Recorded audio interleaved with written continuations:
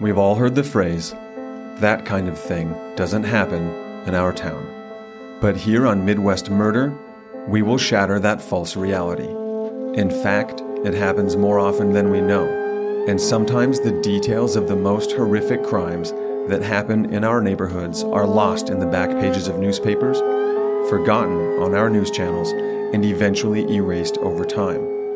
We're here to talk about murder, diving into some of the most controversial cases in Midwest history.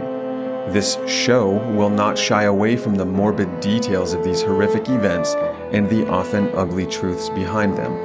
What you will hear is a detailed timeline of events, perspectives from those closely involved, and analysis by experts. What you will feel is the darkness that surrounds each story, the innocence lost by the victims, and hopefully the justice that was ultimately delivered. Jonah Lanto. Don Palumbo. Hi. Hi. Is it sad that I don't think I have that memorized? No, I was actually thinking about that the other day. And I only have it memorized when I listen back to our episodes sometimes if we have to. And that's the only time that I can say it out loud, but I don't have it absolutely memorized. So it's like song lyrics to us.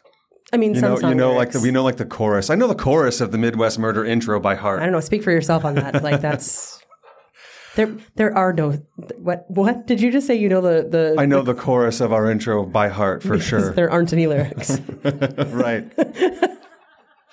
We're back for another... You got a pity laugh. Yeah, that was genuine laugh. We're back for another fantastic event at Minot's own Roosevelt Park Zoo. Last year around this time, we were outside in shorts, dresses, tank tops. We were battling the fall swarm of bees.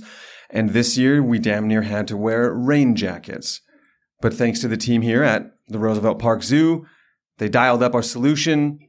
It might be a little bit nice outside, but this is where we are, and I'm glad for them, and I'm grateful to be here with everybody. So I'd like to give a shout out as well, of course, to my favorite, and by favorite, I mean best zoo in North Dakota, the Roosevelt Park Zoo. These folks work hard year-round for the animals in their care, and it's a big deal to have such a beautiful zoo in our community. I think I speak for most of Minot when I say we appreciate you. Thank you very much, all of them. Thank you.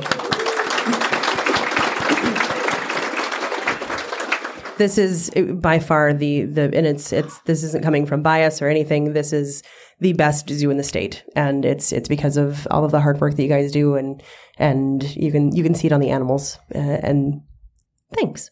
Bam. Yeah. Big thanks to them. And a big thank you to everyone who takes a little bit of time out of their busy life to rate and review Midwest Murder on iTunes. We love to read these, good or bad. So if you haven't done it yet and you do like the show, please, by all means, jump on in, drop us a review in iTunes that you can also review on Spotify. And Dawn, I'm kind of curious, what are the reviews saying these days about Midwest Murder? Yeah. A big thank you to everybody who does that. We so appreciate it.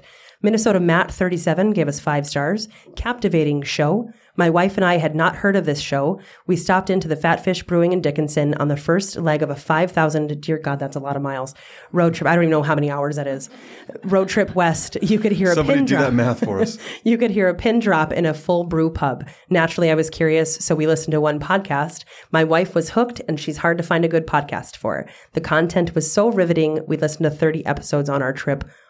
Oh, wow. Cool. I just got the Jonah bumps right there. Only taking breaks when it was too much to think on. Thank you so much. Great show. Good. I'm glad they put that last part in there because I was going to recommend a good therapist, maybe some happy movies, something like that. So big thank you. Some sort of upliftment. That's really cool that they just kind of randomly discovered us passing through Fatfish. Yeah, that's very super cool. Yeah. Military Wife 66 gave us 4 stars. I'm addicted. I do not generally listen to podcasts. Last year I began listening to Midwest Murder and I'm hooked. Jonah and Don set the scene by telling about what occurred at the year of the podcast story. Sometimes they say things that make me cringe. Absolutely. But admittedly, that's part of what I also like about the podcast. Their chemistry, laughter, opinions, and arguing make the show so addicting. I hate waiting for the next episode to post. You're addicted to our arguments. I love it.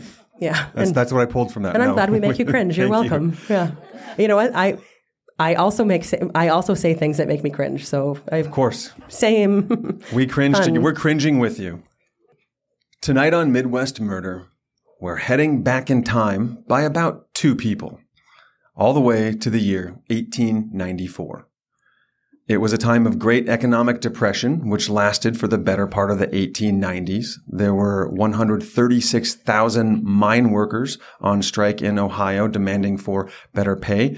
The biggest story of 1894 involved massive railroad labor strikes that began with the Pullman strike in Chicago before spreading nationally and involving upwards of 250,000 workers in 27 states who stood up against the egregious labor practices of the era.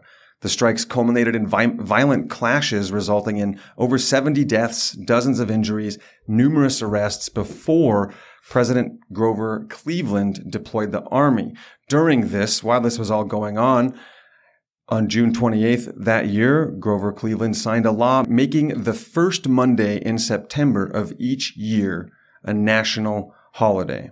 So Labor Day. Then he sent in the army to kick everybody's ass. And right. It's like, you guys are going to get this federal holiday. Now I'm sending in the troops after you. And Right. Yeah. Happy Monday off. That means absolutely nothing because now we're killing most of you. And if we don't kill you, your job will. Basically. The story of the Pullman strikes is wild. The Dollop covered the Pullmans, and it could be a whole other podcast altogether. Also in 1894, Coca-Cola was sold for the first time in bottles.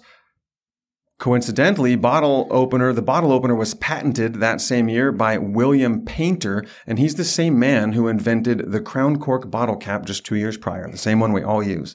So that guy he knew some shit was coming.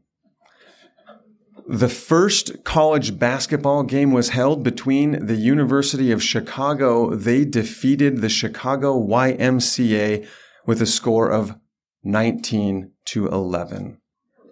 Rounding out in basketball. yes.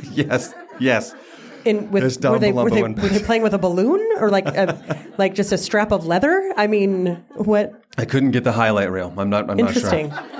Interesting. And in 1894, serial killer H.H. Holmes was arrested in Boston after being tracked there from Philadelphia by the Pinkertons. Staying present and aware is a problem that has haunted humanity since the Industrial Revolution. As quickly as people can come up with more efficient ways to do tedious tasks, bosses come up with newer, even more tedious tasks to fill the time. And so much has been streamlined, but none of it eliminated. Our brains are pulled in 100 directions every day. So we pursue awareness to escape stress. Apps and gurus praise mindfulness meditation as a means of focusing our attention. We practice breathing exercise to keep from feeling overwhelmed. Staying calm, centered, and above water is like a second job, and that's not unique to modern times. Way back in the 17th century, John Dryden put some poetic spin on the value of awareness with the poem Happy the Man, which reads in part, "Happy the man, and happy he alone, he who can call today his own, he who secure within can say, tomorrow do thy worst, for I have lived today." If you believe, like I did, that maintaining awareness sounds like a totally harmless concept, one that couldn't possibly be twisted into something terrible by human nature, then I would like to remind you of two things. One, you're listening to a podcast dedicated to the worst and most memorable murders over the past 150 years in one small region of one small country of one small world, and we have over 70 episodes. And two, nothing exists that hasn't been corrupted by human nature. Yeah, we do a good job. We do a really good job of really corruption. Good job. Really good job. But what or who could corrupt awareness and living in the moment? Cue Harry Hayward. He committed one of the most heinous crimes in Minnesota's history way back in 1894. He was a man who flitted from vice to vice his entire adult life. A man who always seemed to have 3 dastardly plots simultaneously running through his brain. His audacity impressed the famed Pinkerton Detective Agency. He was a man who cited the aforementioned poem as he waxed eloquent about living in the moment his entire life, just mere hours from his execution. Hayward lived in a cold bubble of manipulation and desire. existing outside behavioral norms to such an extent that his brother Thaddeus called him a, quote, moral idiot. By the time Hayward met Catherine Ging, a dressmaker in the bustling frontier metropolis of Minneapolis in 1894, he had been living off his parents' goodwill and his own gambling winnings for about a decade. Hayward's parents, William and Ladisky, owned various properties in the city, including an apartment complex called the Ozark Flats. That's where Hayward and Ging both lived. Ging had worked hard to build up her dressmaking business in New York City before relocating to Minneapolis. Her shop there was popular but lacked consistent business. Determined to make it work, she poured all of her time and money into the modest shop. Her social circle was non-existent. When Catherine wasn't working, she hung out with her young niece, Louise Ireland. Louise moved from New York with Ging to learn the dressmaking trade in Minneapolis. Now, the commitment it takes to make a small business work was equally intense then as it is now, and Ging's singular focus made for a fulfilling yet isolated life. Catherine had just turned 30.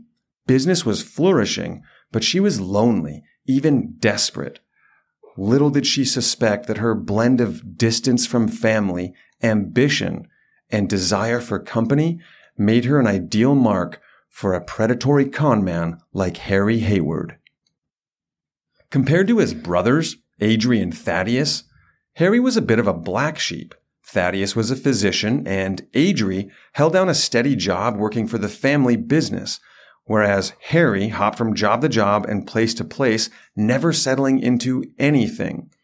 While traveling, Harry cultivated a fairly robust gambling addiction, sometimes losing as much as $2,800 in a single session.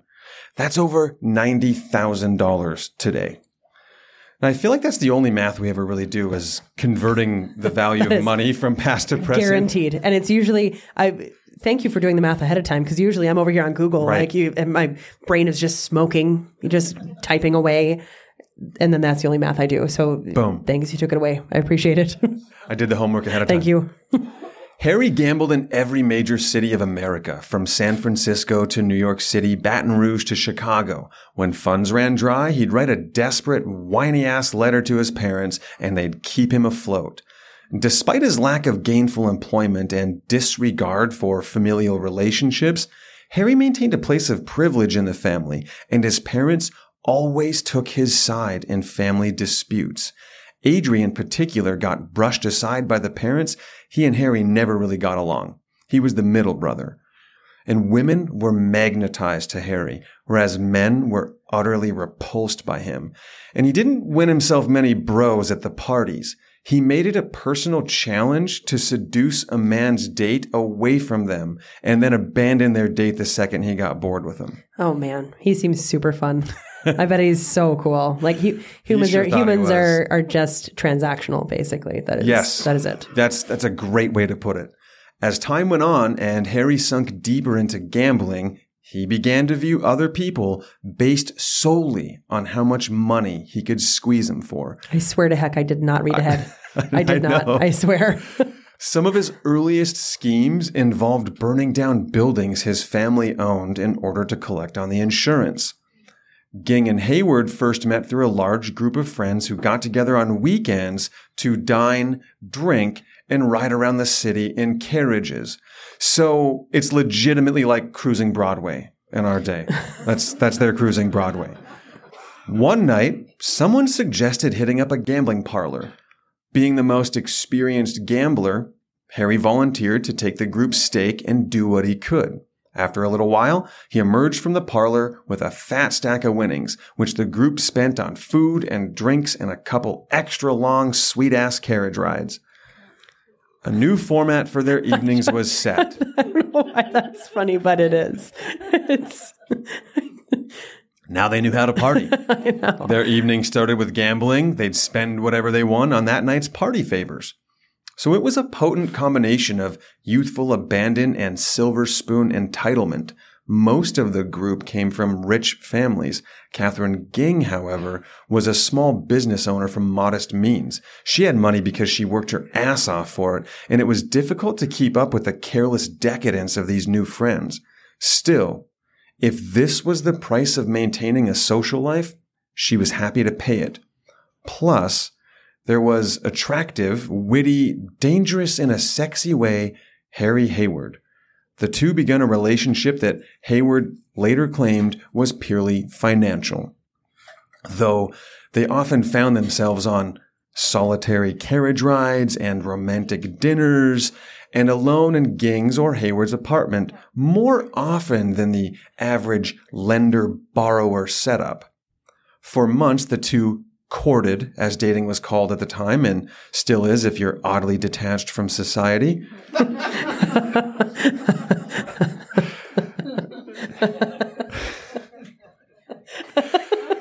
Hayward invested in Ging's business, which Catherine was itching to expand. He lent her $2,500 over the course of a few months, then gave her $7,000 in early November of 1894. Because Catherine didn't necessarily have collateral for such a large loan, Hayward suggested she should take out a pair of life insurance policies with him as the sole beneficiary. Well, it might seem a bit, stupid to sign a life insurance policy over to a guy you've just started banging. We have to... They were courting. Don't be obtuse. Sure. We have to consider that by the end of 1894, Ging was hurting financially. Hayward and his friends were an expensive crew, and Harry regularly leaned on Catherine to fund his gambling. This was another game of his. He would loan Catherine counterfeit money, then collect on the loans. She also tried her own hand at the parlors and lost a substantial sum. Whoa. He's loaning her counterfeit money? And then she's taking out loans for him and he's paying her back in counterfeit money. Okay. Ugh. Then she lost a bunch of her own money at the parlors, and Hayward went so far as to getting a psychic medium to compel Ging to loan him money. After considerable pressure, she purchased 2 separate $5,000 policies, both with Hayward as the beneficiary. Monetarily, she was now worth more dead than alive to Harry Hayward. Catherine had followed his every whim for most of the year they were together. She had bankrolled his gambling and accepted loans on quite dubious terms. With that, Ging unknowingly entered the last month of her young life.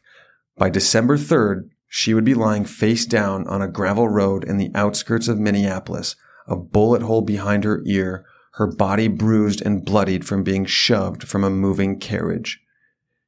Hayward was extremely busy during Ging's final month, hustling around the chilly Minneapolis streets and engaging in some extremely bold pre-murder tactics.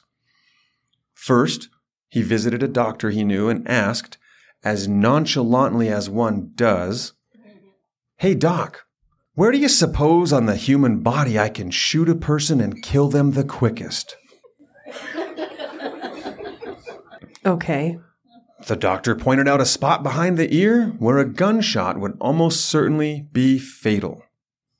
Now, if that surprises you... Was that just shop talk? I mean, for science, we'll say. Yeah. One of those, like on Facebook, hey, for science. Yeah, I think it was curious. like that. Just curious. Asking for a friend. I've been wondering. Asking for a friend. I don't know. Now, if that surprises you, let me say, it is the least obvious thing he did in preparing for the murder of Catherine Ging. Before Ging purchased her life insurance policies, Harry went to 9 different insurance agents and asked them questions like, "Does this policy still pay out if the insurance is a homicide victim?" He even asked one agent about the injured person falling down an elevator shaft, by accident, of course, and whether or not that could be a reason the policy might not pay out. Okay, I know that Minneapolis is the big city for us folk here in North Dakota, but in 1894, I can't imagine the population was... It was a bustling metropolis.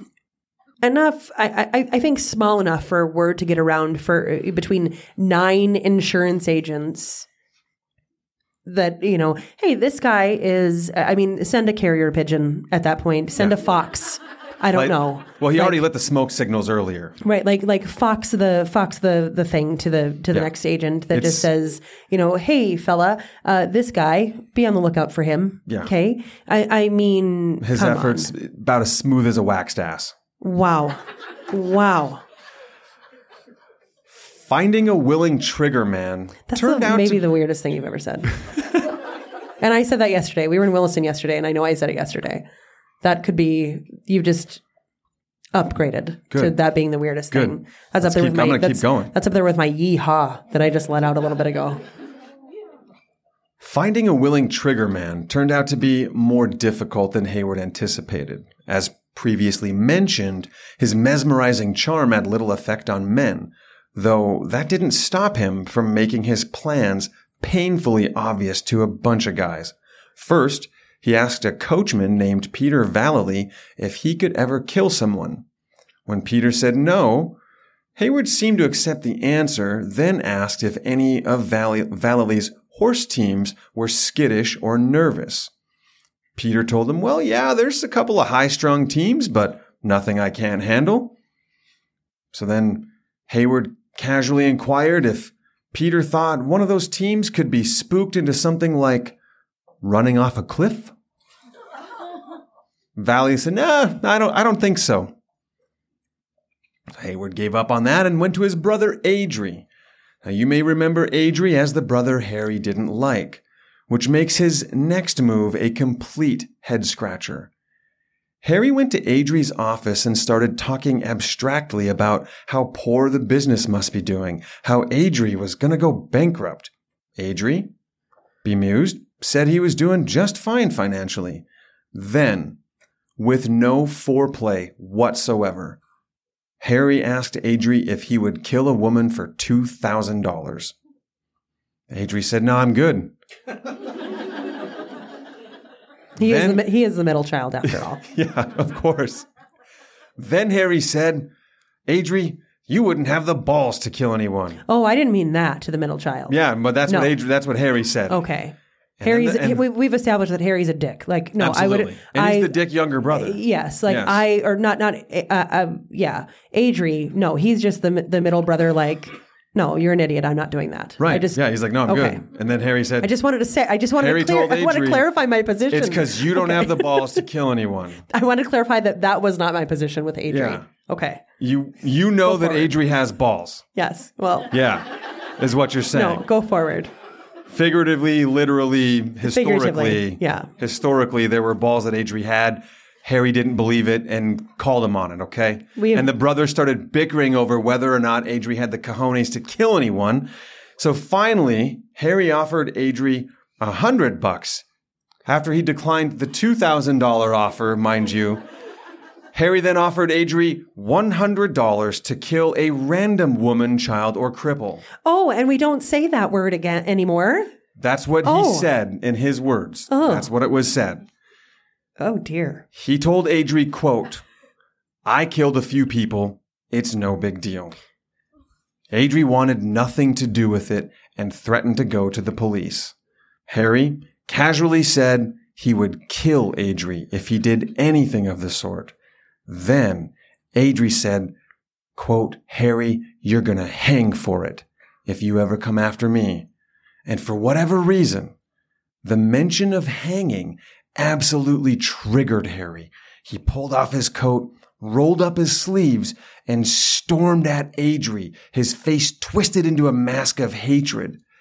Harry stopped just short of actually laying hands on his brother, instead pretending to choke him by clenching his hands in the air in front of Adry's face. Almost like Darth Vader, like Like with the throat, like pretending to, but then two-handed though. Right, I know, but like then was he expecting like the same thing? Like no. After the strange... Nothing. It was a Star Wars After reference. the strange air choke, Harry left, but he never let up on badgering Adri. For the next few weeks, Harry constantly reminded Adri that he would kill him with his bare hands if he went to the police. Adri was so unnerved that he went to the family attorney, Levi Stewart, and told him everything that Harry said. Stewart filed the information away, but didn't see any actual harm coming from it. Stewart's reaction was, "Your brother's full of shit. This is more of the same from him." Adri was shaken, but he was reassured. Finally, Hayward pressured a Swedish immigrant named Klaus Blixt. Klaus worked in the Ozark Flats building as an engineer, which didn't mean the same then that it does now. Essentially, Blixt was in charge of the steam-powered machinery in the building. It was a menial, low-paying, dangerous job, and Blixt, a first-generation immigrant, still was looking for the land of opportunity he heard so much about, and he was ready to do anything to get himself out of this dead-end position. When Hayward, the smooth-talking, dapper son of the owners of the Ozark Flats, came to him with a little proposition, Blixt saw a path to a brighter future. Sure, he might need to do some unsavory things, but Hayward seemed like a man who had it all figured out. Blixt thought he would get in on some easy money and then get out. Hayward immediately conned Blixt into burning down a barn and then blackmailed him with that crime into joining his murder insurance scheme. Blixt was in way, way over his head, and he agreed to go along with Harry's plan as long as it didn't include any violence. He said, "I'll do whatever you want, but nothing violent." So now that Hayward had his hitman, he visited his brother Adri again. The two guys didn't speak 2 sentences of normal conversation before Harry started talking about his new accomplice, how the man he had chosen had more nerve than Adri, and he would see to it the murder was carried out. Adri, yet again, reminded his brother that he would hang if he went through with this scheme. Harry, who apparently hated the word hanging, again rushed his brother. But this time, he didn't just strangle the air in front of Adri's face. Instead, he kind of ran his hands up and down Adri's face and neck while making cartoonishly evil faces. Now, I'm guessing that was intimidating in person, but it sounds absolutely goofy to describe it. So not like Darth Vader, Don, like a weirdo. Right. Like, I could do nothing but laugh or be a bit repulsed, if you will. And Adri was scared shitless about it. And chicks were like, "Hey, that guy is sexy." Like, they wanted a piece of him, let me tell you. They wanted a carriage ride with him. Yeah. Yep. The weirdo with the, just this trying to be sinister. Neat. With most of the pieces in place, Hayward began to shuffle madly between different means of killing Catherine Ging. He described each one of them to Klaus Blixt, in between threatening to get him thrown in jail for that fire. After learning that forcing trained horses to jump off a cliff would be difficult, Hayward told Blixt they could probably just push her out of a speeding carriage and let the fall kill her. Then, not wanting to leave things up to chance, Hayward suggested that Blixt pretend to drop some money on the carriage ride. Then, once they were pulled over and searching for the money, he could bonk her with an iron bar. You realize if he would have just gotten a job, we wouldn't be talking about this one today. Yes. Or maybe if his parents wouldn't have pampered him his whole life either. Well, that too. They should have made him get a job. That too. Yes. But I mean, he could have gotten a job. But also, and it's not their fault. So I'm increasingly annoyed with him just for wasting my time. Like that's the level I'm at with him. Sure. Yeah. Well, following the iron bar bonk, Blixt would drag her body back into the carriage, get the carriage going again, then throw her corpse onto the street, and it would be like an accident. Hayward didn't think the coroner would fall for this, but he did think he could bribe and or sweet-talk the coroner. Then, Hayward decided he should pivot from the carriage concept, instead focusing on the elevator at the Ozark Flats apartments. Hayward would knock Catherine unconscious with a hammer, then have Blixt open the doors of the elevator. The two would position Catherine's body so that her head was hanging out of the elevator, and since this was 1894 and safety measures didn't exist, they could ride the elevator up a floor and cut off Catherine's head.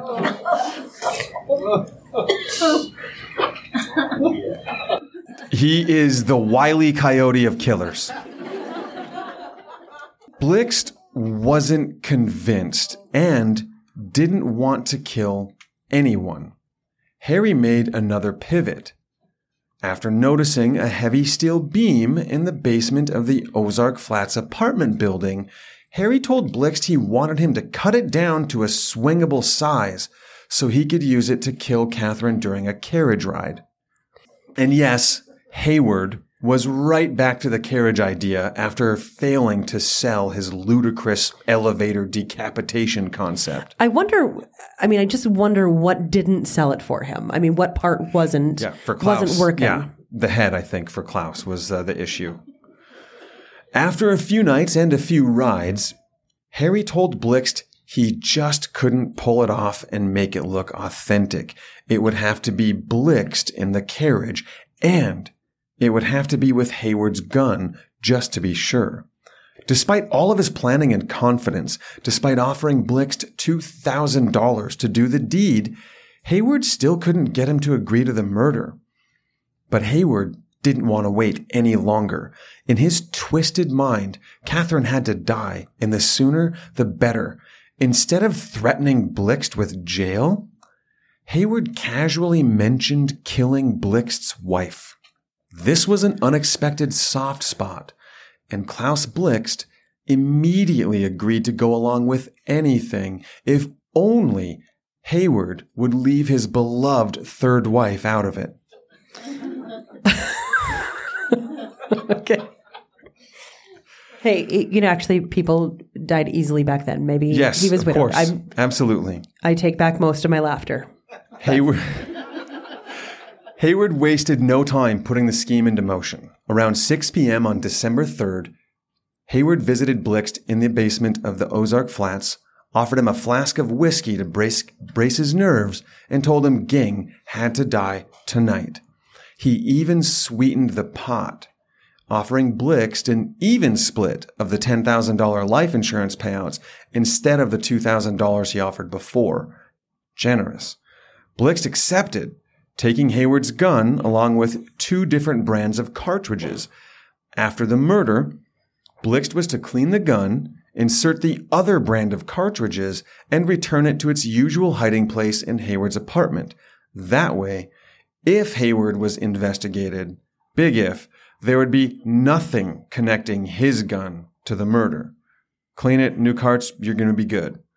Upon leaving Blixt to prepare, Harry ran up to Ging's apartment, knocked, and asked Catherine's niece, Louise Ireland, if Catherine was around. Ireland told him, nope, she's out, and he left. Hayward knew perfectly well where Catherine was going, but his alibi would need to be airtight in order to avoid getting caught. Feigning ignorance of Catherine's whereabouts to her niece was just one piece of his puzzle. After scarfing down a quick supper, Hayward jogged about a block from the apartments to where he had instructed Ging to park a carriage. The two rode a short way to Kenwood Boulevard, and Hayward told Catherine he would meet her there and she should stay put. He then got out of the carriage, jogged back to the Ozark Flats. Once there, he checked in with his parents, more fuel for his alibi. He composed himself, put on some formal wear, and went to Catherine's apartment again, only to be turned away again by Catherine's niece. Now, for whatever reason, Harry again went and talked to his brother Adri.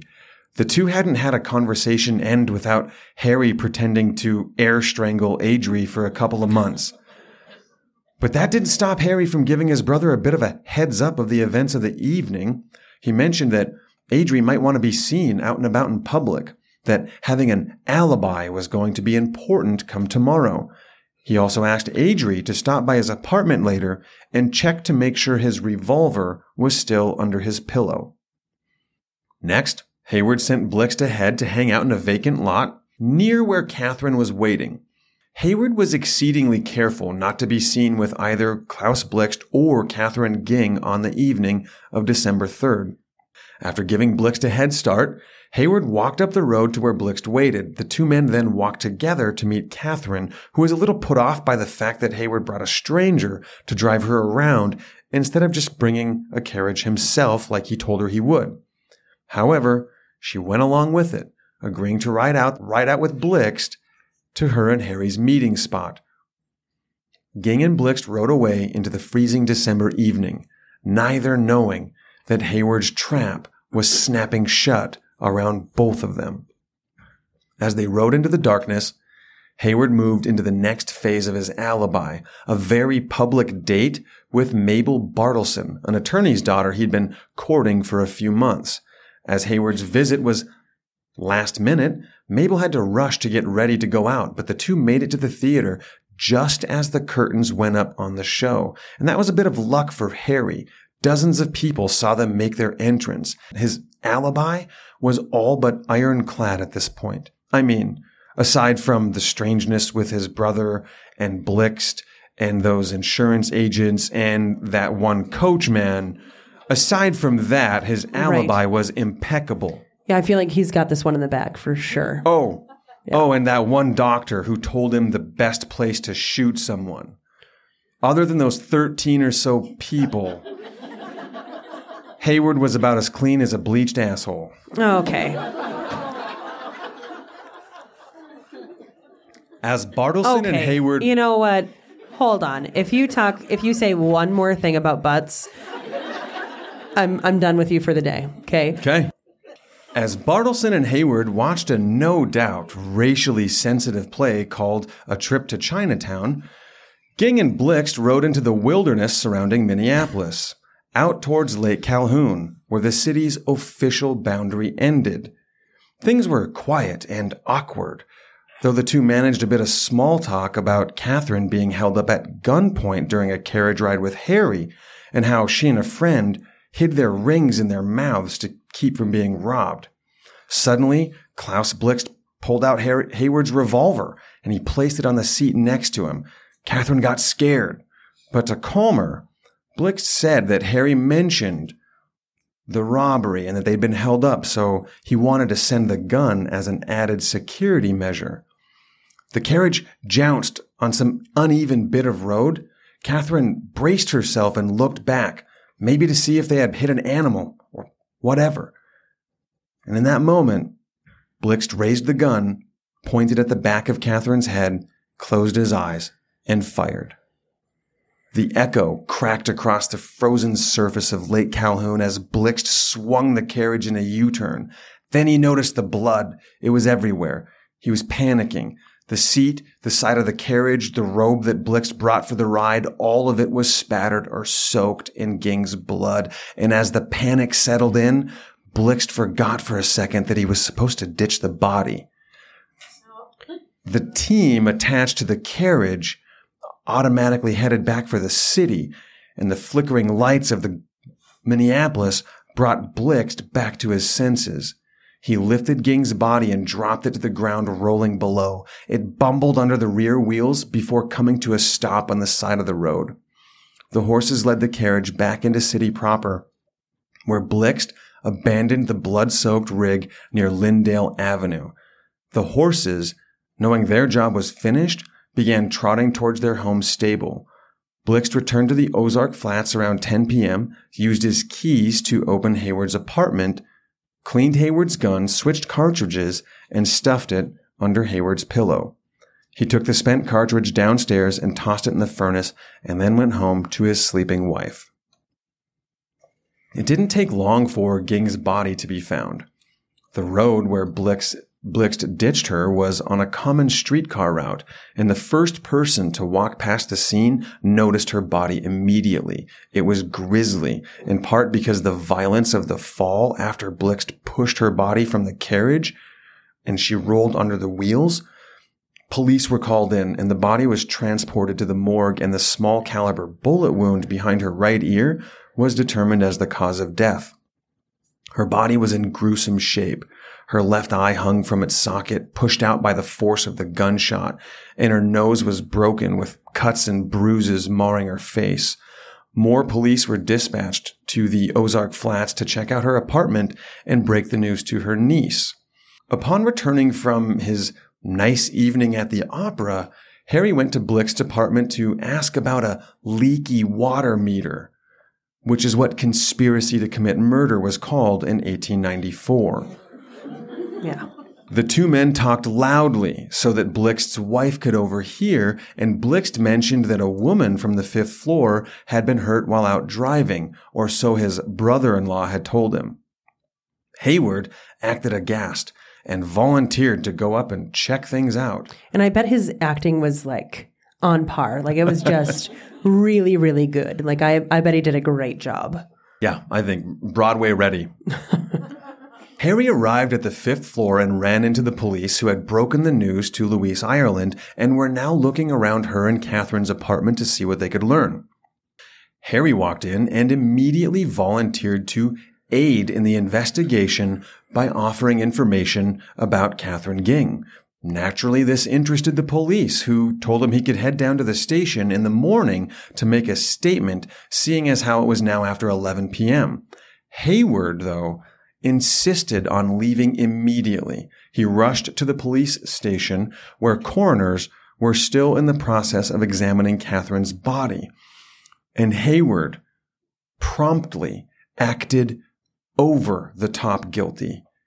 He stopped just short of twirling his mustache and cackling. Oh, I shit you not. It's like this guy read a book on how murderers act around their victims, then did every one of those things. Hayward began by telling the police that he knew exactly what happened to Catherine. She was killed by someone she hired to steal money from him. He then started pressing the police to help him recover his money from her.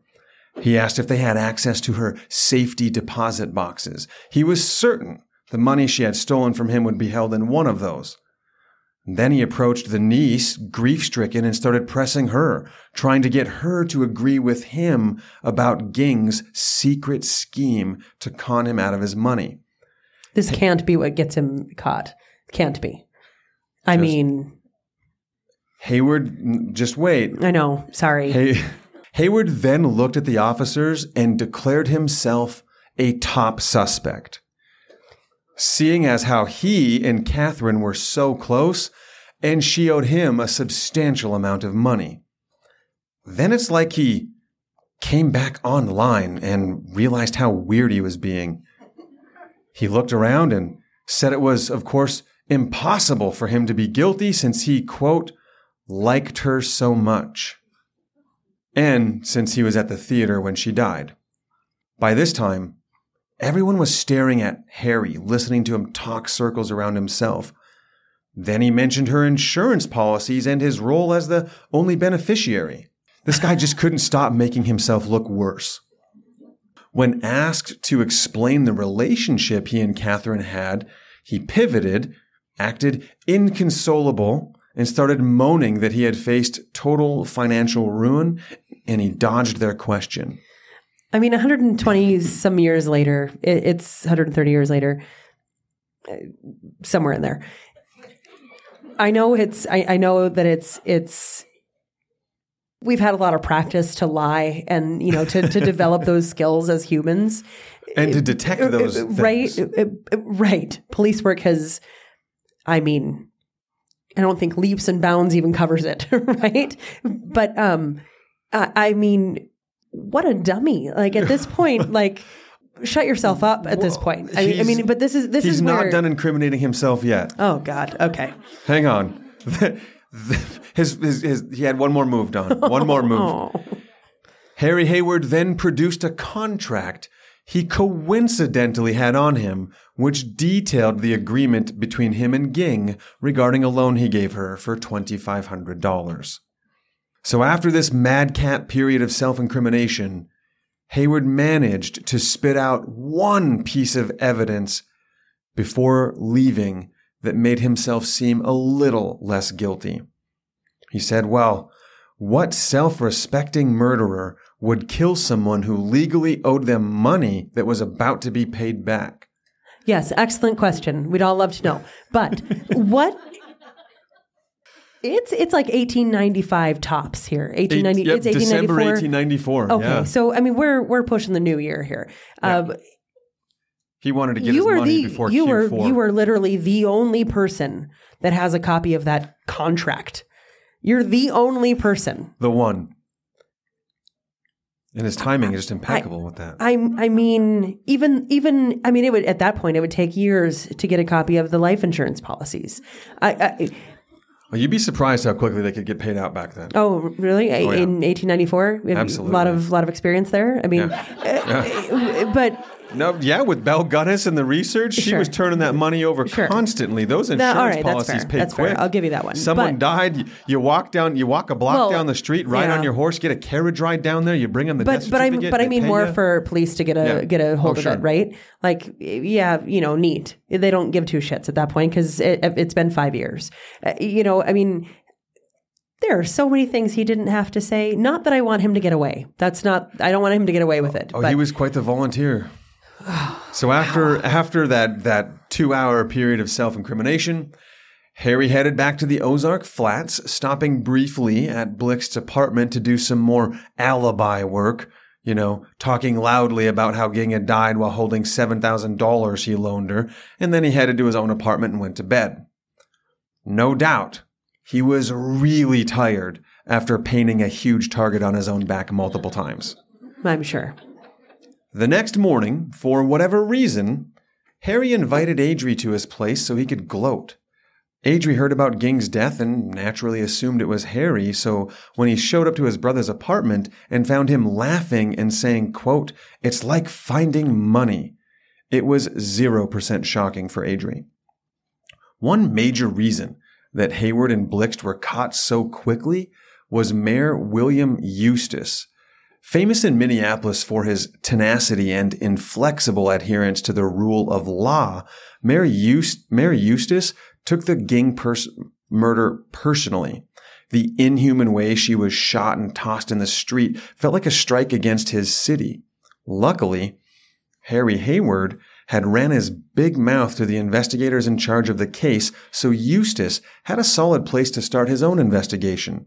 He called Hayward into his office the day after the murder and grilled him for several hours. Hayward sharply answered every question, but his nonchalance and arrogance chafed Eustace. Hayward accounted for his movements the night before with minute-by-minute accuracy, but the startling timeline set off alarm bells. After tiring of the smooth talk, Eustace invited Hayward to accompany him to the morgue to see Ging's body, hoping to ruffle Hayward's feathers. But Hayward stonewalled him and went home victorious, leaving Eustace with little more than a bad feeling. On December 5th, Ging's funeral mass was held. Hayward was in attendance, tailed by a detective assigned by the mayor to watch his every move. After the service, Catherine's body made the cross-country trip to Auburn, New York to be buried. After leaving Catherine's funeral, Hayward gave an interview to a reporter at the Minneapolis Tribune. When he left the building, Mayor Eustace pounced, asking more questions before suggesting they move to a nearby hotel where a county attorney and a handful of detectives were waiting. This is where Harry's strict adherence to his alibi and his reluctance to do anything that might seem guilty started to work against him. If he said no to Eustace's request and started walking home, it would make it seem like he had something to hide.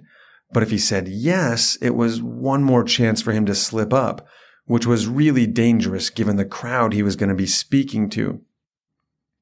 Hayward's unwavering belief in himself won out. Maybe his arrogance, and he accompanied the mayor to the nearby West Hotel. He answered questions breezily, firm in his conviction that the mayor and his assembled team of law enforcement would be incapable of finding anything concrete for evidence in his well-rehearsed story. I find it interesting that how when you do these older stories, how the mayor, even the older ones that I've done, like the paper, like the journalists, right? They play such a bigger part in investigation. Absolutely. Where now there's not an ice cube chance in hell that those players would be even in the game, right? It's just sure. So the mayor's like they'd want to shut him out, asking all these questions and yeah. Of course, Hayward couldn't stop himself from saying and doing things that just wouldn't occur to your average person, such as yet again bringing up Catherine's insurance policies and his position as the sole beneficiary. He mused aloud to a group of detectives, an attorney, and the mayor about whether or not he'd be allowed to collect on the policies or whether the suspicious circumstances around Catherine's death would make the process more difficult. Then, in one of the silliest criminal moves of all time, Hayward voluntarily invited everyone back to his apartment, where he pulled out the Colt 38, the very revolver that had been used in Catherine's murder, and handed it to the detectives. He was so sure of his cleaning job and the cartridge switch, he just had to show it off. After Hayward's little dog and pony show, the crew left his apartment with the same feeling as the mayor. Really? I mean... They knew Hayward had to be involved in the murder, but how would they prove it? I wonder how. Do you wonder where like the gumshoe detective things came from in the, in the 20s and 30s? Here. Like this bullshit like this. Like, really? Like this actually happened? Step by step. Good golly. And then I followed up with a good golly. Okay. Shoot gosh dang, Don, you sure did. Come on. I'm leaving.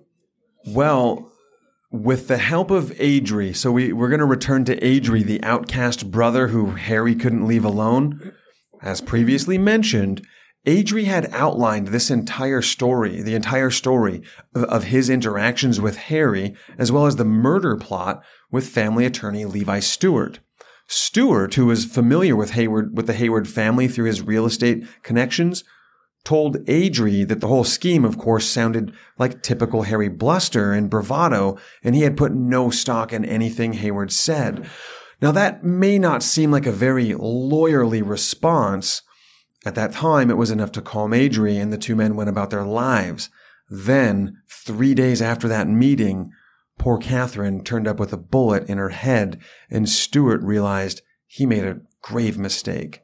He dashed off a letter to Assistant Hennepin County Attorney Albert Hall explaining everything. He didn't leave out a single detail that E83 had related to him less than a week before, including the name of Hayward's new accomplice, Swedish sad boy Klaus Blixt. Things didn't quite go as expected, and E83 was arrested along with Harry and Blixt on December 6th. 2 days later, on December 8th, E83 told his story to police, with Blixt spilling the beans not far behind. The two men's accounts matched to a T, which meant ill tidings for Harry Hayward. Also, all 9 of the insurance agents, the doctor, and coachman each gave their own statements. Harry Hayward and Klaus Blixt were indicted by a grand jury on first-degree murder charges on December 11th. E83 Hayward was free to go, but so deep was his fear of Harry that he remained in protective custody until after the trial, which was scheduled for January 6th. Harry's initial legal team was led by family lawyer W.E. Hale, but not for long. Harry refused to admit guilt and was far more worried that a lynch mob may storm the jail and hang him from a tree. Mob lynchings were not uncommon in Minneapolis at this time, and it had just happened a few weeks prior. I feel like anywhere in the time frame. But. Right. In Harry's mind, a lynch mob would be the worst way to go. He planned to take matters into his own hands, and he asked the family attorney to smuggle in a revolver so he could take his own life. The lawyer refused. Harry didn't stop there. Then he begged for poison, which W.E. Hale also refused. Then Harry threatened he could just get a running start in the hallway, put his head down, and smash his own skull against the brick wall. Oh, dear. Okay. This guy really had to have been the blueprint for Wile E. Coyote. I mean, while his constant suicidal plotting may have been a source of annoyance, that wasn't the reason Hale ended up refusing to represent Harry. Since a defense attorney usually needs the whole story from their client in order to do their job, Hale asked Harry to tell him the truth about Catherine's murder and his part in it.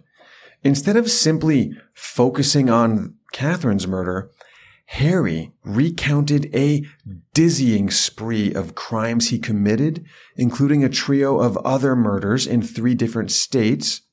The manner in which he relayed this information so thoroughly disturbed Hale that he stepped away, refusing the paycheck and leaving Harry's case to famous St. Paul defense attorney named William Irwin. Irwin came with a steeper price tag, which Hayward's parents sold the Ozark Flats building to pay for. Oh. Yeah. It's probably not a great choice. Well, William Irwin came with a really excellent track record as an orator and defender of workers in a time when union protections were in their infancy. So they were buying the right guy. A couple of different things there. Right. I mean, okay. Mom and Dad really got Harry's back. Mm-hmm. He's the baby. Because of the media frenzy surrounding the trial, the venue was switched from the Hennepin Courthouse to the Minneapolis Labor Temple, which featured more space both outside and in. On January 6th, the first day of the trial, people packed the street near the temple, jostling for position, hoping to catch a glimpse of Harry Hayward. Tension filled the frigid air. When Hayward showed up, the crowd surged towards him, and a ring of deputies in charge of Hayward's protection had to fight back the mob and get him into the courthouse. I have to feel he also enjoyed that, though. Oh, I think he soaked up every minute of it for sure. Hayward's trial came first, and all his chickens came home to roost, one by one. Everyone who was present at the morgue the night of Ging's murder attested to him acting like a guilty incarnate. The insurance agents, the doctor, the coachman he tried to bribe, each stepped up and added their piece to the saga. Then, after all the minor players were finished, it was time for Blixt and E83 to give their testimonies. Blixt related the entire story of his interactions with Harry, refusing to leave out his own guilt in the process. He had apparently had a religious epiphany while in jail and was intent on telling the truth, no matter how it made him look. And it was a damning testimony, as the jury got to see every step of Harry's idea unfold through the words of the malleable Swede. Equally damning was Harry's behavior during Blixt's time on the stand. Harry would audibly giggle at random, make angry faces at Klaus Blixt, and scoff like a teenager when accused of something especially awful. When Blixt related Hayward's Looney Tunes-ass idea of decapitating Ging using the elevator at Ozark Flats, a wave of giggles swept through the crowd, and Hayward joined on in. Even when Hayward's attorney subjected Blixt to a withering 9-hour cross-examination, his story never deviated from the truth as he experienced it. He stepped off the stand believing he had done the right thing, and he awaited his own trial with docile, haunted acceptance. Then, E83 stepped up and corroborated every bit of Blixt's experiences with Harry and added his own. And after the 2-star witnesses wrapped things up, the prosecution rested.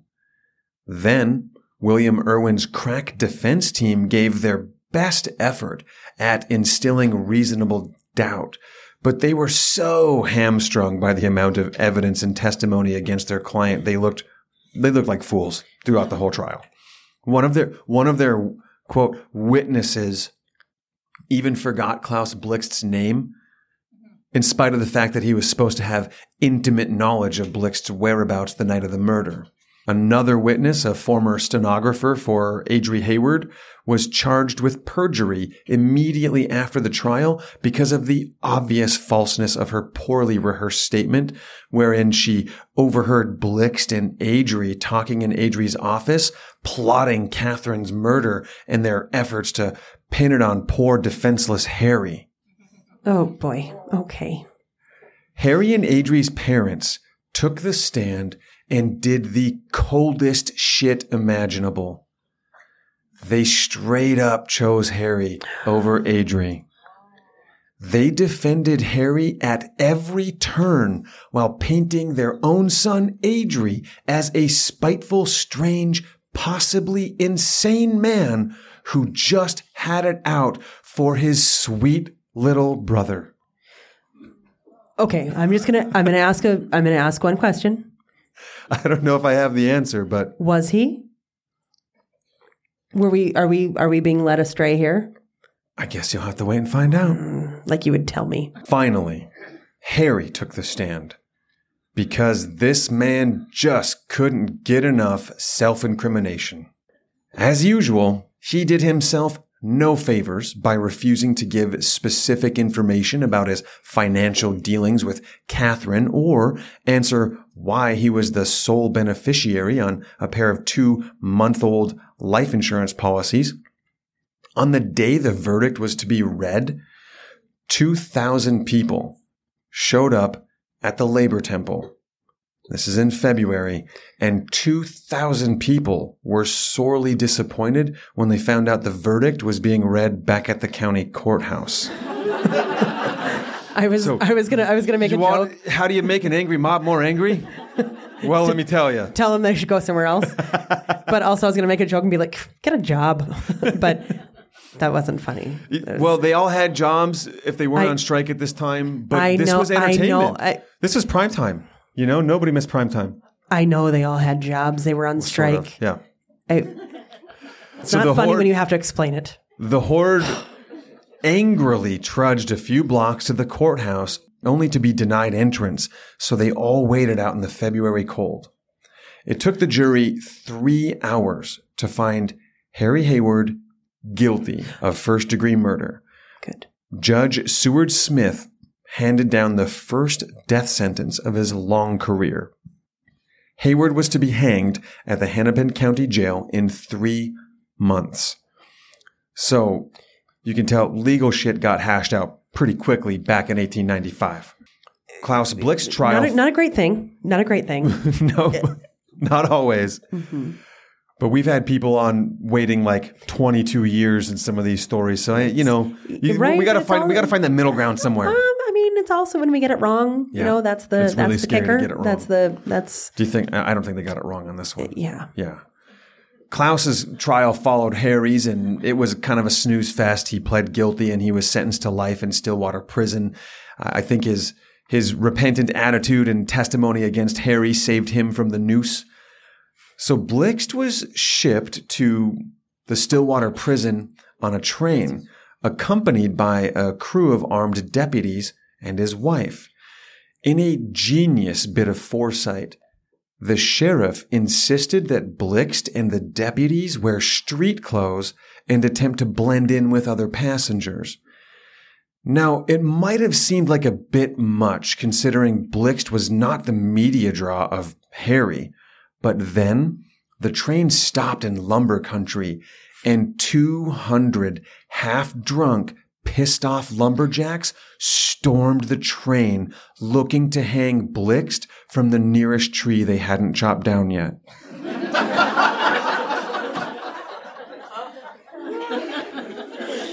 Yeah, that was a good one. But no one actually knew what Blixt looked like. They just expected this guy to be wearing an orange jumpsuit surrounded by deputies. After stalking through the train, the sea of angry red and black flannel exited, and the rest of the trip proceeded without incident. Okay, first of all, I feel like you got a couple of those things wrong. Orange jumpsuit, he's probably wearing stripes. I've seen movies from back in that time, okay? Let's get it right. And flannel... Let's be historically accurate here. Yeah.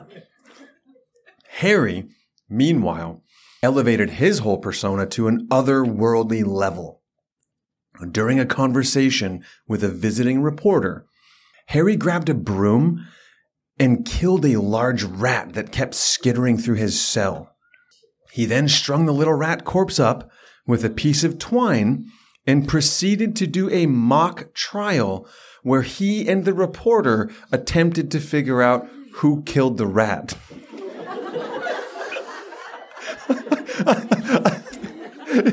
What the hell?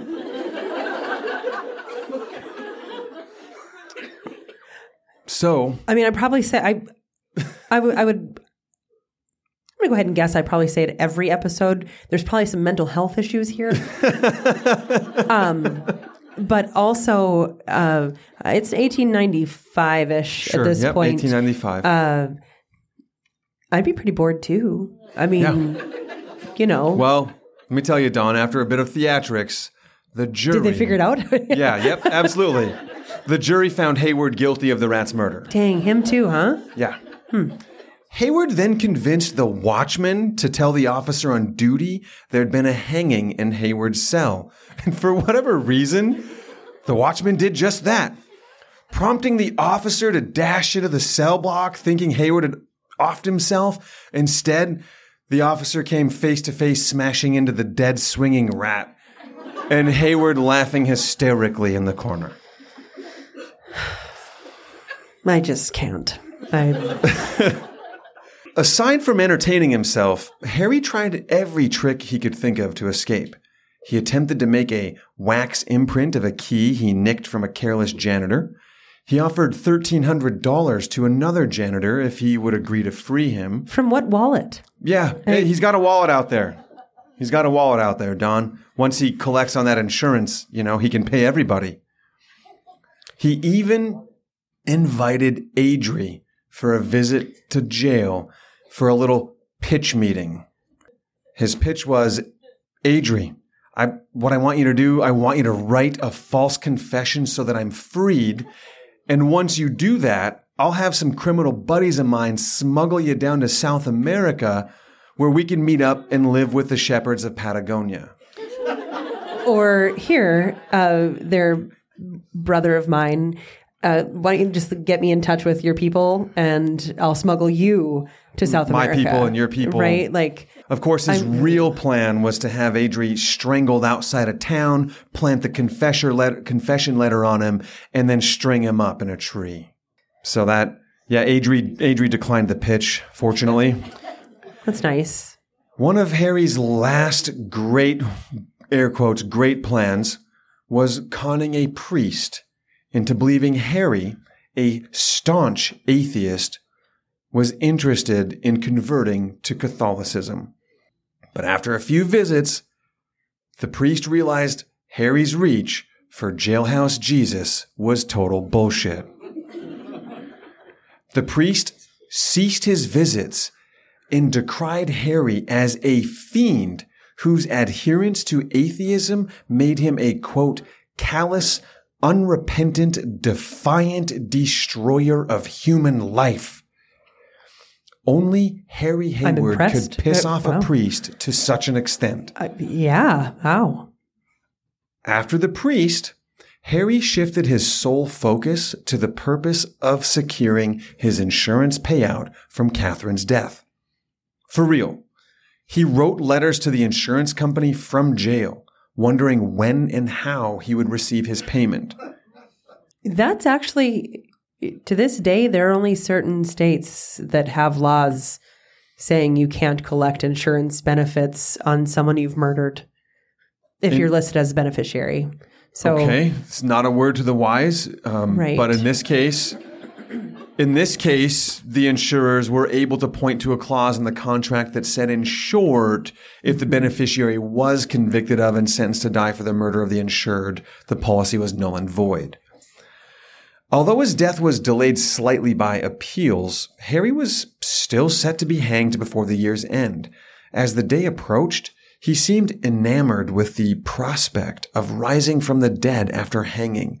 He asked the sheriff less than a week prior, "Hey, Sheriff, what are you going to do if I get right back up after I die?" And the sheriff, no stranger to rolling with a prisoner's weird logic, said he'd tuck a ticket to Europe in Harry's shirt pocket after the execution just in case. Harry thought this was hilarious and called for 3 cheers for the sheriff. Ugh. Hip, hip, hooray. Ew. Harry held on to the thin hope. Hold on. So he thinks he's just going to Jesus his way out of this? Or that or whatever. Yeah, he thinks he's going to something his way out of it. Yes. Man. Yeah, he held on to the thin hope that some final appeal would lead to his exoneration. But as time wore on and an execution date was set, Harry seemed to finally face reality. While he didn't seem nervous at all, even claiming that, quote, death is easy enough, Harry wanted to set straight the record of his crimes. He asked for the mayor's secretary, Joe Mannix, and his cousin, Ed Goodsell, both old acquaintances, to come visit and take dictation of his confession and final testament. The 1890s when a woman couldn't even be a secretary. How about that? Yeah, right. During his final 2 evenings on this earth, Harry spent 12 hours dictating an array of appalling crimes. Among various bits of arson, counterfeiting, and confidence games, Harry described directly and with little fanfare the 3 other murders he allegedly committed. He started by saying of his first murder, quote, "You don't run across chances, where there is any darn exciting thing like the killing of this girl." Oh. He had seduced a young woman in Northern California during one of his gambling trips, taken her out hiking, and shot her somewhere in the Sierra Nevadas, all because it seemed exciting and because he knew she had $700 in cash. He also mentioned a person with tuberculosis who he killed on a train ride through New Jersey because that person was carrying a wad of cash, and also because in Harry's mind, they were better off dead. Finally, he talked about killing a, quote, his words here, a, quote, Chinaman. Oh, God. Thanks with for a chair clarification. Ew. While gambling in New York City. According to Harry, he knocked the man down, kicked him in the stomach, then grabbed his chair, put it on the man's head, and sat down as hard as he could, crushing his skull. When asked what prompted the brutality of this particular murder, Harry said, quote, "Those things come on a fella all of a sudden. You want to jab him once more for luck." Nope, I don't think they do. I don't think they do. No, I agree, Dawn. Nope. During his recounting of these murders, Harry stopped to tell Mannix. He said, "Write this shit down. I want everyone to know while I'm telling you this, that I'm laughing. I want it known that I'm still the same jovial Harry that everybody once knew and loved." This on the night before his execution. Mannix and Goodsell asked Harry how often he thought of killing someone for their money. Harry said, quote, "Oh, dozens of times." He brought up a time he actually tried to get his cousin, Goodsell, to sign a revised version of his own will that Harry had drawn up. Guess who the sole beneficiary was? We don't have to anymore. Yeah. Luckily, Goodsell never signed it. Then he and Harry must have shared what must have been the most awkward of laughs over the situation. Remember that time I was going to probably kill you after you signed your life insurance policy over to me? No. Right, yeah. Wait, what? Tee-hee. That was a hoot. Yeah. The 3 men talked late into the afternoon, and Mannix and Goodsell left Harry alone to have his last day. Before they went, though, Harry gave a recital of the poem that began this podcast, including this haunting final stanza. Be fair or foul, or rain or shine, the joys I have possessed in spite of fate are mine. Not heaven itself upon the past has power, but what has been, and I have had my hour. Looky-loos, reporters, and family filtered in and out of the courthouse all day, either wanting to catch a last glimpse before Harry went to the gallows or wanting to say an honest goodbye. Harry talked briefly with Adri and finally gave Adri the apology he deserved. Though no record exists of what was said between the two men, no doubt Harry had a lot to apologize for. Proof or it didn't happen. I don't believe it. According to Adri, it happened. Oh, all right. Yeah. Then I'll take it. He probably had to say that. His parents probably made him. If you don't say this, we're not going to let you run the business anymore. Yeah. Man. With the stream of visitors ceasing as the night wore on, into the early morning of December 11th, 1895, Harry was collected, dressed in a black robe and cap that covered his face, and escorted to the freshly erected gallows in the Hennepin County Jail. Hayward bowed and greeted the small, curated crowd of reporters, family, and acquaintances with levity, and bounded up the stairs to stand beneath the noose. With his last words, Harry Hayward recited the poem that began this story, Happy the Man. He mentioned that he still didn't give a shit about religion, but also didn't want to disappoint the various religious leaders who had visited him in jail, so he said in a perfunctory way, quote, "Oh God, for Christ's sake, forgive me all my sins," after talking about how he thought it was all pointless. As the noose was fitted around his neck, he called out to the crowd, quote, "Keep up your courage, gentlemen." Then to the hangman, "Pull her tight, I'll stand pat." Harry Hayward was hanged on December 11th, 1895, a little over a year after orchestrating Catherine Ging's murder. He was a man who lived in a series of instants, who killed when the urge struck, a man who recounted grisly murders one second and laughed with his whole soul the next.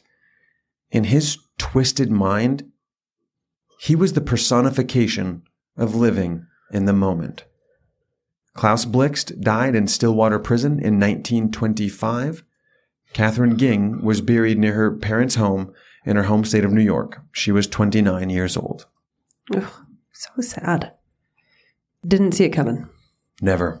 Not for 1 second did she think her life was in danger. This was a man that she was friends with, that she probably loved, and she was just a dollar sign to him. He's the worst. The worst. Sources for this episode of Midwest Murder, the timeline, onthisday.com and wikipedia.org. The story, The Killer Who Haunts Me, in the Minnesota Monthly by Jack Elhigh.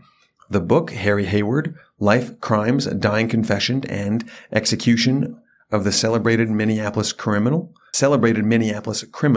by Edward H. Goodsell. The Infamous Harry Hayward, A True Account of Mesmerism and Murder in Gilded Age Minneapolis by Sean Francis Peters. And The Reader, the featured poem Happy the Man by John Dryden. This episode of Midwest Murder was written by Tyler Hancock, edited and produced by Jonah Lanto, co-hosted by myself and Don Palumbo. And it's been a heck of a show here with you at the folks at the Roosevelt Park Zoo. I earned a producer title today. Produced by Don Palumbo and Jonah Lanto today. There you go. I plugged things in. Plugged the thing in. Thank you. I did. Thank you so much, Roosevelt Park Zoo. Thank you, Mina, for being here with us. Thank you.